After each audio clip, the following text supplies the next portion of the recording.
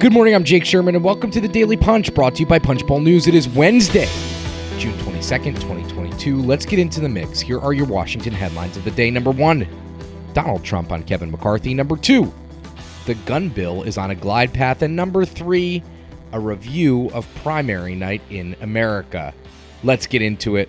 So we've had an interesting few conversations with members of Congress in the Capitol after the January 6th hearings. The conversations have gone something like this. And very few Republicans will say this publicly, but will say privately they believe that the January 6th hearings have gone really well for Democrats and has unearthed a bunch of interesting information, quite frankly. And they have... Republicans are starting to wonder, at least privately, about the wisdom of not having anyone on the panel. They have no Republicans on the panel. Let's review. Number 1, Kevin McCarthy and Mitch McConnell killed the commission, the nonpartisan or the bipartisan, I guess I should say, commission to investigate January 6th. Republicans voted against it in the House after one of their own members negotiated it, and then Republicans in the Senate killed it. Then Pelosi created the Select Committee. McCarthy had picks to the Select Committee. He picked, among other people, Jim Jordan and Jim Banks, and Pelosi rejected those picks because she said they were not befitting of the moment. Republicans took umbrage with that, and McCarthy sat nobody.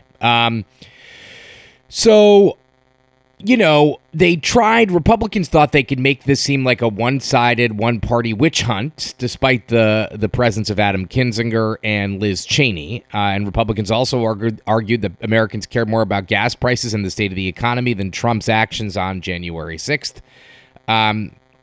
The reality, in our estimation, is that that Americans care about the state of the economy and the state of their democracy. One of the most notable critics now of McCarthy's strategy is Donald Trump.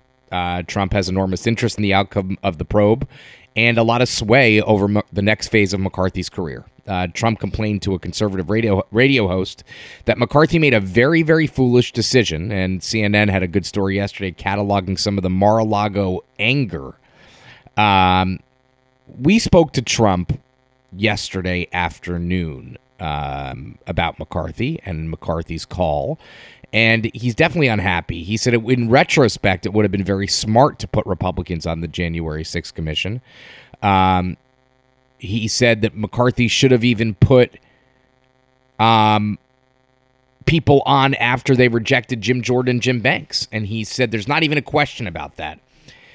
In Trump's viewpoint, there's no one offering the alternate side of the events to January 6th. Now, we would contend there are no alternate sides to the event on January 6th, and there's not much that Republicans could do. But listen, Trump's viewpoint matters because House Republicans, including McCarthy, continue to elevate him, and his stature in the GOP is at least in part due to McCarthy continuing to embrace Trump after January 6th. Also notable, we asked Trump how he rates McCarthy at the moment and whether he's endorsing him for speaker. And he said he's not going to comment on that now, but we will talk at some point in the future. I don't know what to make of that. I assume that Trump is going to want to kind of get behind McCarthy because he's probably going to win, but it's a interesting moment, let's say, for McCarthy to consider. Now, McCarthy does have backup. Jim Jordan backed McCarthy's decision and blamed Pelosi for the situation. And McCarthy says that Pelosi was out of line in rejecting Banks and Jordan and became partisan at that point. So, interesting situation. Always fascinating. Another January 6th hearing tomorrow, Thursday, with DOJ officials. We'll be covering that as well. Number 2 story of the day, the gun bill has cleared a key procedural hurdle and is on path to passage. The gun legislation hashed out by John Cornyn and Chris Murphy passed that key test vote Thursday night in the Senate. 14 Senate Republicans joined to begin debate. 15th Senate Republican Pat Toomey of Pennsylvania missed the vote, but said he would support the bill. Interestingly enough, Marco Rubio voted no. Voting yes, we thought was interesting. Joni Ernst of Iowa, Lisa Murkowski of Alaska, and Todd Young of Indiana. The bill is likely to come up for a final vote at some point Friday or Saturday. We assume late Friday. They could speed it up because it's going to pass. All Republicans would need to agree to that. And the House, whether they'll stay in session, that's an open question. Number 3 story of the day, it was primary night in America last night. Katie Britt, this is the big story, handily dispatched Mo Brooks en route to winning the primary for Richard Shelby's seat. Britt worked for Richard Shelby. She was his chief of staff. Donald Trump had a interesting role in this race. He endorsed Mo Brooks, then he unendorsed Mo Brooks, then he endorsed Katie Britt, and Katie Britt won. Katie Britt was going to win with or without Trump's endorsement.